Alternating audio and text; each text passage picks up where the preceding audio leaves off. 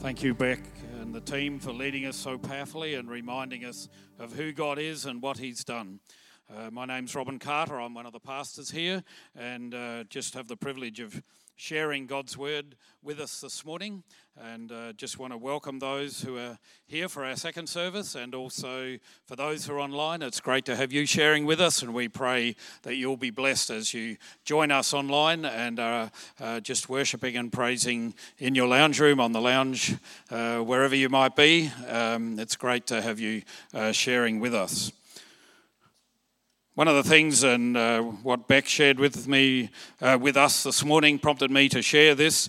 When we had the worship and prayer night a month or two ago, we had a sheet of butcher's paper over there, and people could write things that they felt God had put on their heart, things that they felt God was saying to them or to us as a church. And one of the things that I wrote down was in Psalm 40.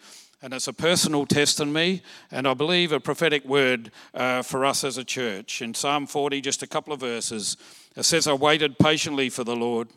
He turned to me and He heard my cry. He lifted me out of the slimy pit, out of the mud and the mire. He set my feet on a rock and gave me a firm place to stand. He put a new song in my mouth, a hymn of praise to our God. Many will see and fear and put their trust in the Lord."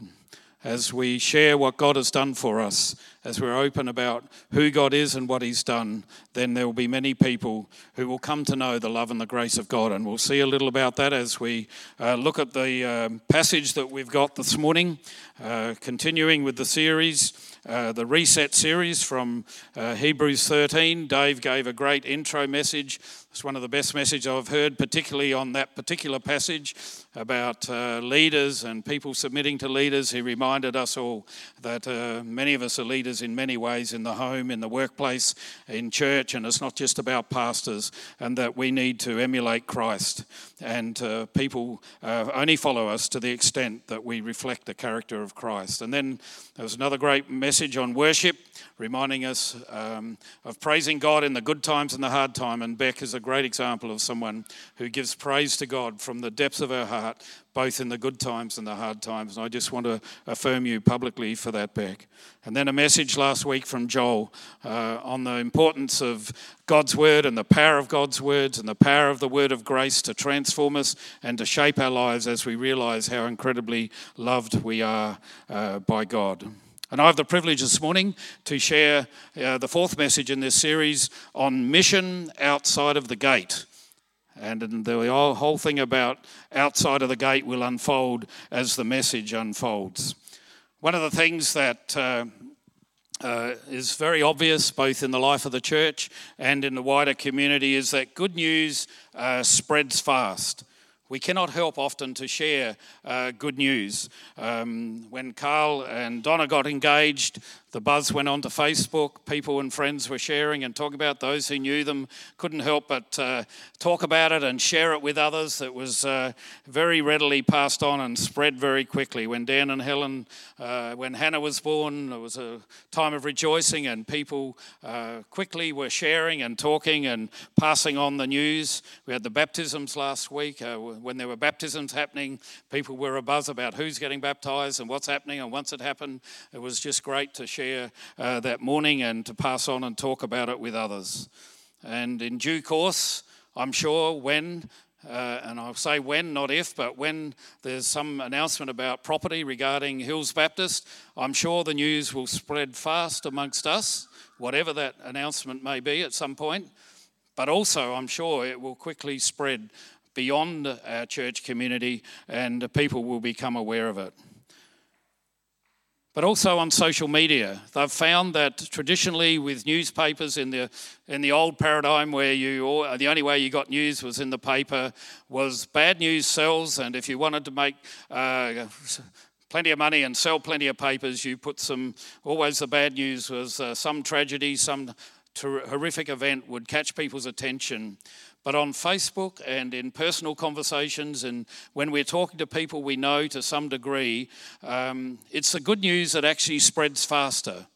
The other news will be passed on in different ways. And they gave reasons of that people are more sensitive about. They don't want to be seen as just always negative and sad and sharing bad things, but somehow that's good news seems to spread faster personally and on social media than do the tragedies and the bad news that so often is also out there. And this morning we are focusing particularly on the fact that the gospel is good news and it's something to be shared. And in Hebrews 13, I'd like to read, it's only 3 verses, and we'll see what God's got to say to us about what this good news is that needs to be shared. In Hebrews 13, 11 to 14, it says, "The high priest carries the blood of animals into the most holy place as a sin offering, but the bodies are burned outside the camp. And so Jesus also suffered outside the city gate to make people holy through his own blood. Let us then go to him outside the camp, bearing the disgrace he bore. For here we do not have an enduring city, but we are looking for a city that is to come." Let us pray as we come to see what God is saying to us this morning from these 2 or 3 verses. Father, we ask that as we look at what your word is saying this morning, just 2 or 3 verses that point to just incredible things that you've done to show your love. And Father, we ask that your spirit and your word would speak to our hearts, birth something in us, Father, that perhaps hasn't been there before, and may we be more deeply aware and more transformed into your image as we look at your word together now. We pray in Jesus' name. Amen. This message of good news is something which is summed up, and you'll see in a moment how this is in verse 11. "The high priest carries the blood of animals into the most holy place as a sin offering, but the bodies are burned outside the camp. And so Jesus also suffered outside the city gate to make people holy." To understand how this is good news, you have to bear with me and hold on as we look at a couple of things at atonement in the Old Testament, because then you'll begin to see more deeply what Christ has done for us. In verse 11 it says, "The high priest carries the blood of animals into the most holy place as a sin offering, but the bodies are burned outside of the camp." One of the things, and I want us to understand that in the Old Testament, people were just as much saved by faith in the person of Jesus as we are. They look forward to a Messiah and they practice the rituals of sacrifice to point to the Messiah who would come, and their faith and hope in the Messiah who would come, that was pictured in all the sacrifices that took place, was their expression of faith was just as much a work of God's grace in their lives as we look back to what Jesus has done. So when once a year, for the whole nation of Israel, there was a day of atonement where the high priest would make sacrifices for people's sins. There were 5 animals that were part of making the atonement sacrifice. There was a bull, 2 rams and 2 goats. And the bull and the rams were for the sacrifice for the sins of the priest, because there was a greater responsibility on the priest, a pastor or anybody with responsibility who sins. There's a greater accountability before God.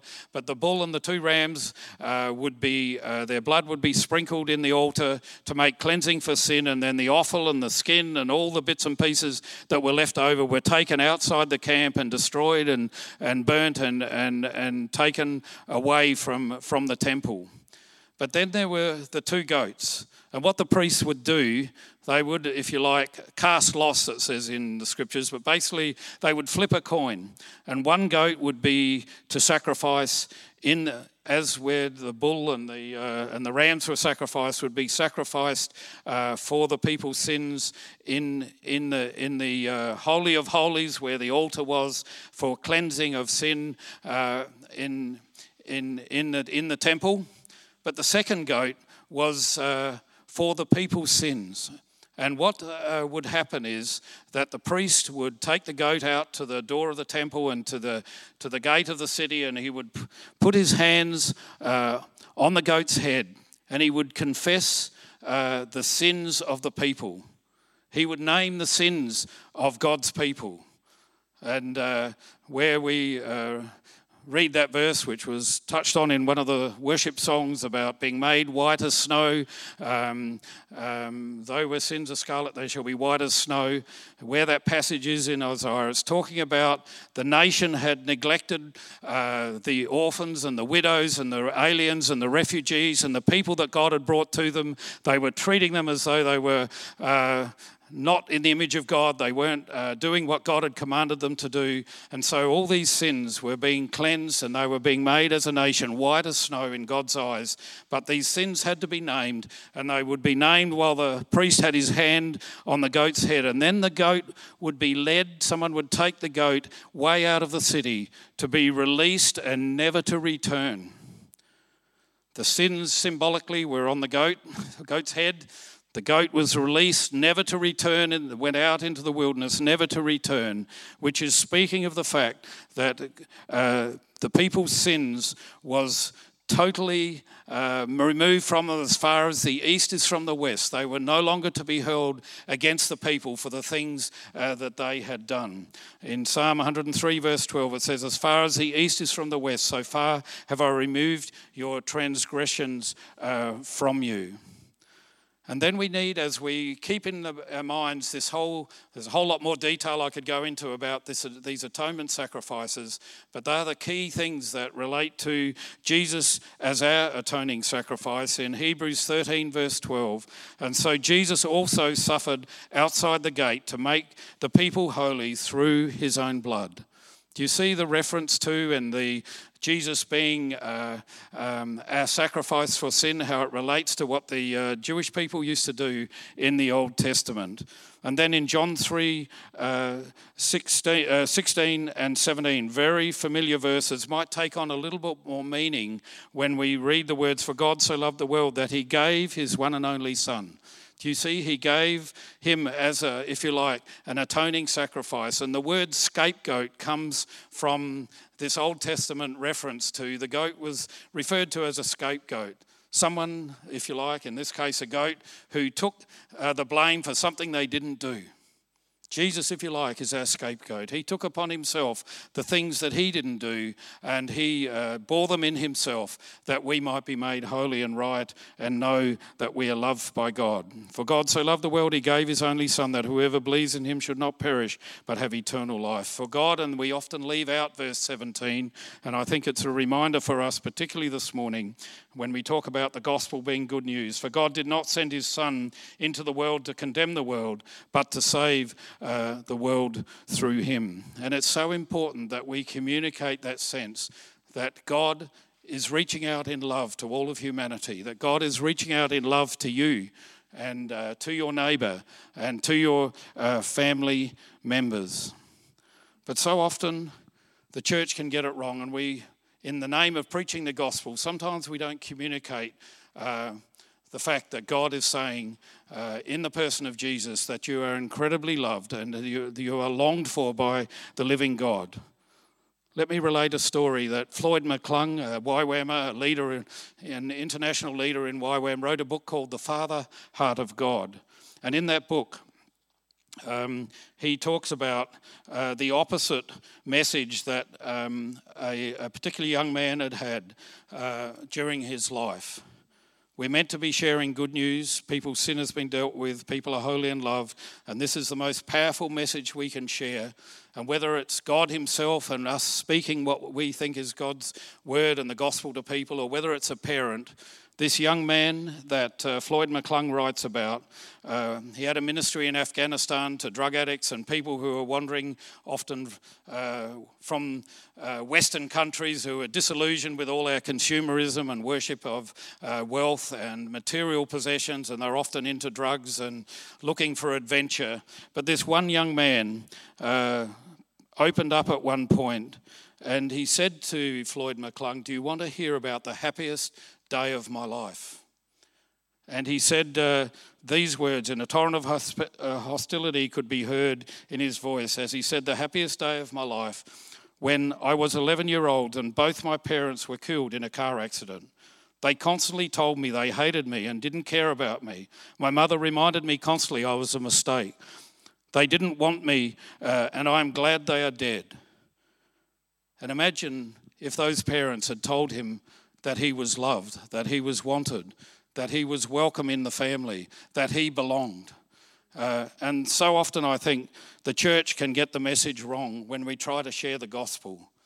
We're busy telling people they're sinners. I want to tell you, most people know they've stuffed up. Most people know in their heart they've been given a conscience. They already know they're sinners. And sometimes we just emphasise that as the starting message. But as we read in John 3:16, God so loved that he sent his only son. And then verse 17, I did not come to condemn the world, but to save. Is that the message that we primarily share when we're talking about the gospel? Do people hear a message of the love and the grace of God? Jesus told the story of the wedding banquet, inviting people. The well-to-do, self-righteous people ignored the invitation. Those who were struggling in life were welcomed and came to the wedding banquet. And when people know that they are loved, when people feel accepted, guess what they do? They share their struggles. If you like, they repent. When the first message is that you are loved and accepted, then people feel safe and they will talk about their sins. They will talk about their struggles. They will open up. They'll want to change. They'll want to be different because they're suddenly in a safe place. And so I've seen this on pastors' retreats. Next weekend I'll be leading a group of 7 of us going away. It will be on the houseboat, but we'll be focused on just creating a covenant at the beginning of our time where it's a place of grace, a place of just as God has accepted us, where we accept one another despite our theological or ministry diversity or whatever it may be. And I've been involved in these pastors' renewal retreats for over 15 years now. And I've heard pastors just suddenly open up and share their sins, share their struggles, share what God is saying to them, share their desire to be what God wants them to be and to change things in their life. Grace, the message of grace and love is the primarily message that we need to be sharing with other people. That's how God brings us back into his family. He declares his love. He's done all that's necessary, the work of the cross, the atonement, all those things. But out of that, we declare to people that they're loved by God. And just as God brings us back to himself by a message of love, so too, if you are parents here this morning, or if you've got a friend who's wronged you in some way, or you feel alienated from someone in the workplace, I want to say to you that if you just keep reminding them of their wrong and their sin and what they've done against you, I don't think that's going to restore the relationship. But if you communicate acceptance regardless of what they've done, if you communicate that they're someone that you still love even if they've wronged you, then they will, if anything is going to, there's no guarantee. Look, half the world, probably more than half the world, hasn't responded. Much of the world hasn't responded to the message of God's love. But if anything is going to bring change, it is the reminder that people are loved, both by God, and they will see that love by how we treat people, by the way we, as those who claim to be followers of Jesus, the kind of things we say and the way we treat them. And this message of grace and love, this message that God has done all that's necessary to bring us back into his family, will spontaneously spread as it becomes a reality in our lives. We've already, at the start of my message, I talked about how good news spreads very quickly. When you're excited about something, you can't help but talk to people and pass it on and let them know what you're excited about. Some of you may be aware, many may not. Dean Methingham wrote a book called Gospel Incandescent. And he says in that evangelism is the spillover of the heart and mind, too full to contain the full reality of the gospel. There's something so good happening that it will just spill over. I've been to many evangelism workshops and how to share the gospel and 6 sessions and write your little story, and some of those things are helpful, but often I come away probably feeling slightly guilty, maybe depressed that I haven't been doing it, or after that I get depressed because I don't do it as much as they tell you should. And it's just a works thing where I'm trying to do a certain method or do some way of telling people about Jesus. But then something's happened in my own personal journey where I've become deeply aware of the grace and the love of God. And whether it's someone who's a complete atheist who has no time for God and is even angry at the church, I feel quite free and open just to say, I just want you to know, the one message that I want you to know is that you are loved by the living God. And that might be all I say, but I will guarantee you that by the work of the Holy Spirit, those words will burn into their heart. That will be something that will stay with them. The words that they are loved by the living God. Even on social media, and I mentioned TikTok in the last service, where it's a new thing which I haven't engaged with. The Americans, or some people in America, I don't know why you think that's funny, but some Americans think it's a threat to their national security because it comes from China. But there's something more powerful on TikTok. Little 1 minute, I think, very short videos where people have their moment of fame. But there is one thing on there, and that's the gospel. There's a group of people called Operation 513. And TikTok's got 800 million people that are connected with this social media program. And these guys who are just wanting to be salt and light and share the grace of God and share the gospel with people, reduced half-hour and 1 hour seminars and workshops and messages to little 1 minute snapshots where they have put them on TikTok. And one of them has had up over 700,000 views. For some reason, something they were saying connected. Something about the good news of the grace and the love of God has caused people just to want to, they must just see the beginning of it and then just keep listening and find out what's being shared. Christmas is coming for those. I'm sorry to remind you if you hadn't thought about it. Christmas is on the way. One of the stories one of the things that happened 2,000 years ago, a bunch of shepherds heard angels announcing the good news that a Saviour is born and his name is Christ the Lord. They saw and heard and experienced the angels. Then they ran and just couldn't help but tell people what they'd seen and heard, and couldn't help but pass on the message that they had not only heard but experienced as they listened to the angels' announcement. Peter and John, when they were hauled before the religious leaders and told, don't keep talking about the grace of God, don't keep talking about the cross, don't keep talking about a God who is present in the person of Jesus. And they said these words in Acts 4:20, we cannot help but share what we have seen and heard, for we, on our part, cannot stop telling people about what we have seen and heard. And I want to say, relax in the grace of God. Don't try and share Jesus out of guilt.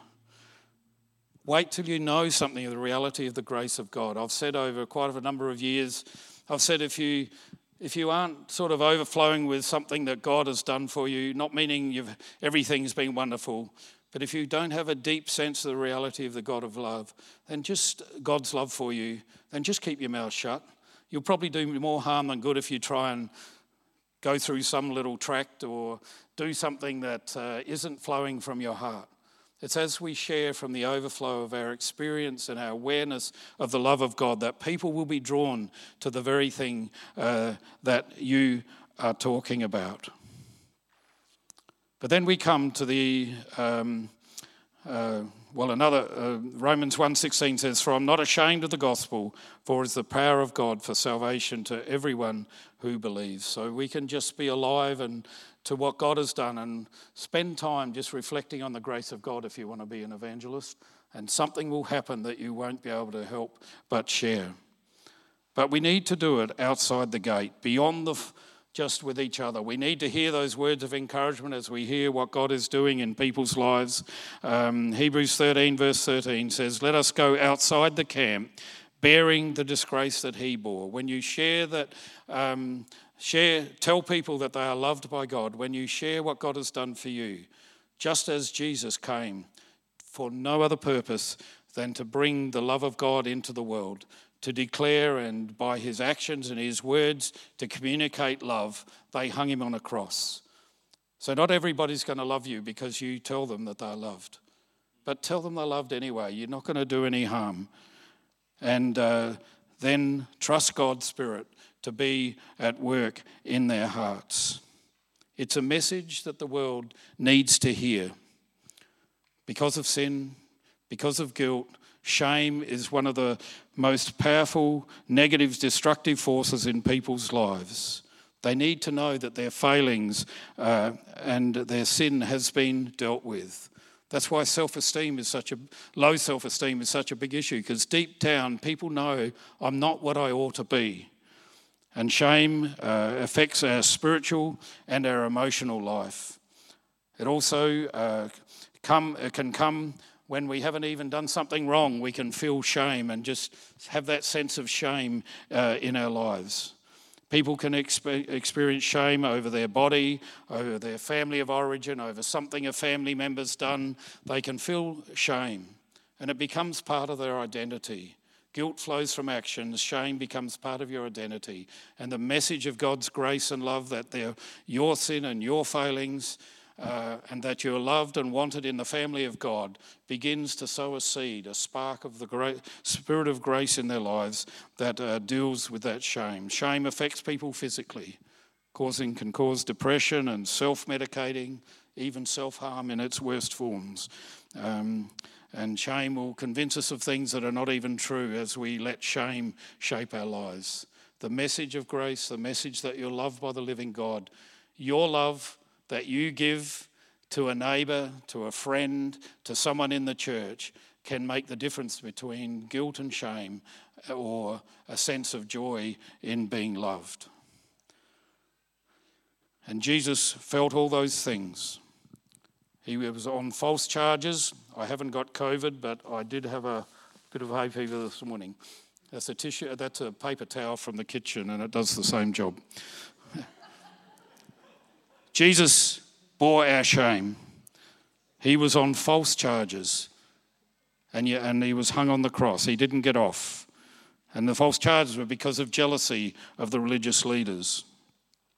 He felt the social shame of a terrorist like Barabbas being released instead of him, even when Pilate offered to release Jesus. He was shamed by his friends. They walked away from him.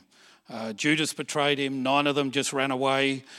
4 sort of half followed. John was the only one who hung around the cross, but still in the background. Peter denied him 3 times. But also, we often emphasise the pain of the cross. But the shame, physical shame, not like the sanitised pictures we often see. Jesus was hung naked and bleeding in public view and bore the shame that we bore our shame as well as felt the shame. He is not someone who can't identify with what we feel and go through.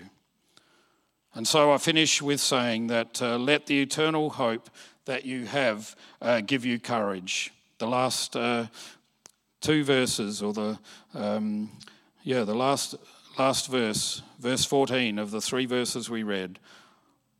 It says, on this earth we don't have a city that lasts forever, but we are waiting for such a city. And that's why we go outside of this building. We go outside of the safety of our people who we feel safe and secure with, and share the fact that with people that they are loved by the living God. We go outside of our security zone. And that security zone is often with people who agree with us, who have the same views. It almost went off the podium last service. We often feel safe and secure with people who think the same as us. This was written to people who were used to the Jewish rituals, the security of that, the things they went through when they gathered. And there were people who were walking away from that, putting their faith in Christ, knowing that they were a child of God and forgiven. And the writer of Hebrews is saying and they would be ridiculed when they followed Jesus and they accepted the grace and the love that was in Christ, and they decided they didn't need to go through those rituals anymore. I want to say that even in our evangelical churches, we can become secure in the rituals and things that we don't call them rituals, but the motions we go through, the things that we do, and find security in them. And we lose sight of the fact that our security is in the person of Jesus. Our security is in his grace and his love, and that we can speak it outside the four walls of this church unashamedly and boldly. And if we bear shame, as in if we are ridiculed or mocked, then we do it because we know that we have an inheritance that is not an earthly inheritance. God isn't here to preserve the institution of the church or parachurch organisations, even though they be Christian. He's here to proclaim his grace and love, to make it known, to bring people into his family, to bring people into fellowship with himself. And if our security is in any of these things, then God is challenging us to step out of that. A final scripture, Hebrews 10. Some people who were so secure in the eternal kingdom that they served, it says in verse 33 of Hebrews 10, sometimes you were publicly exposed to insult and persecution. Other times you stood side by side with those who were so treated. You suffered along with those in prison and joyfully, and here's a challenge to us in Western culture where we're so focused on having a home and having wealth and having possessions and being secure with our retirements and whatever, and getting really angry if the government, which that doesn't happen in here in Australia, they confiscate our property. But it says you joyfully accepted the confiscation of your property because you knew that you yourselves had better and lasting possessions. I find that incredibly challenging. Would I move heaven and earth if my home and my car and my bank accounts were drained unjustly for the wrong reasons, not because I'd been silly, but because someone just took it?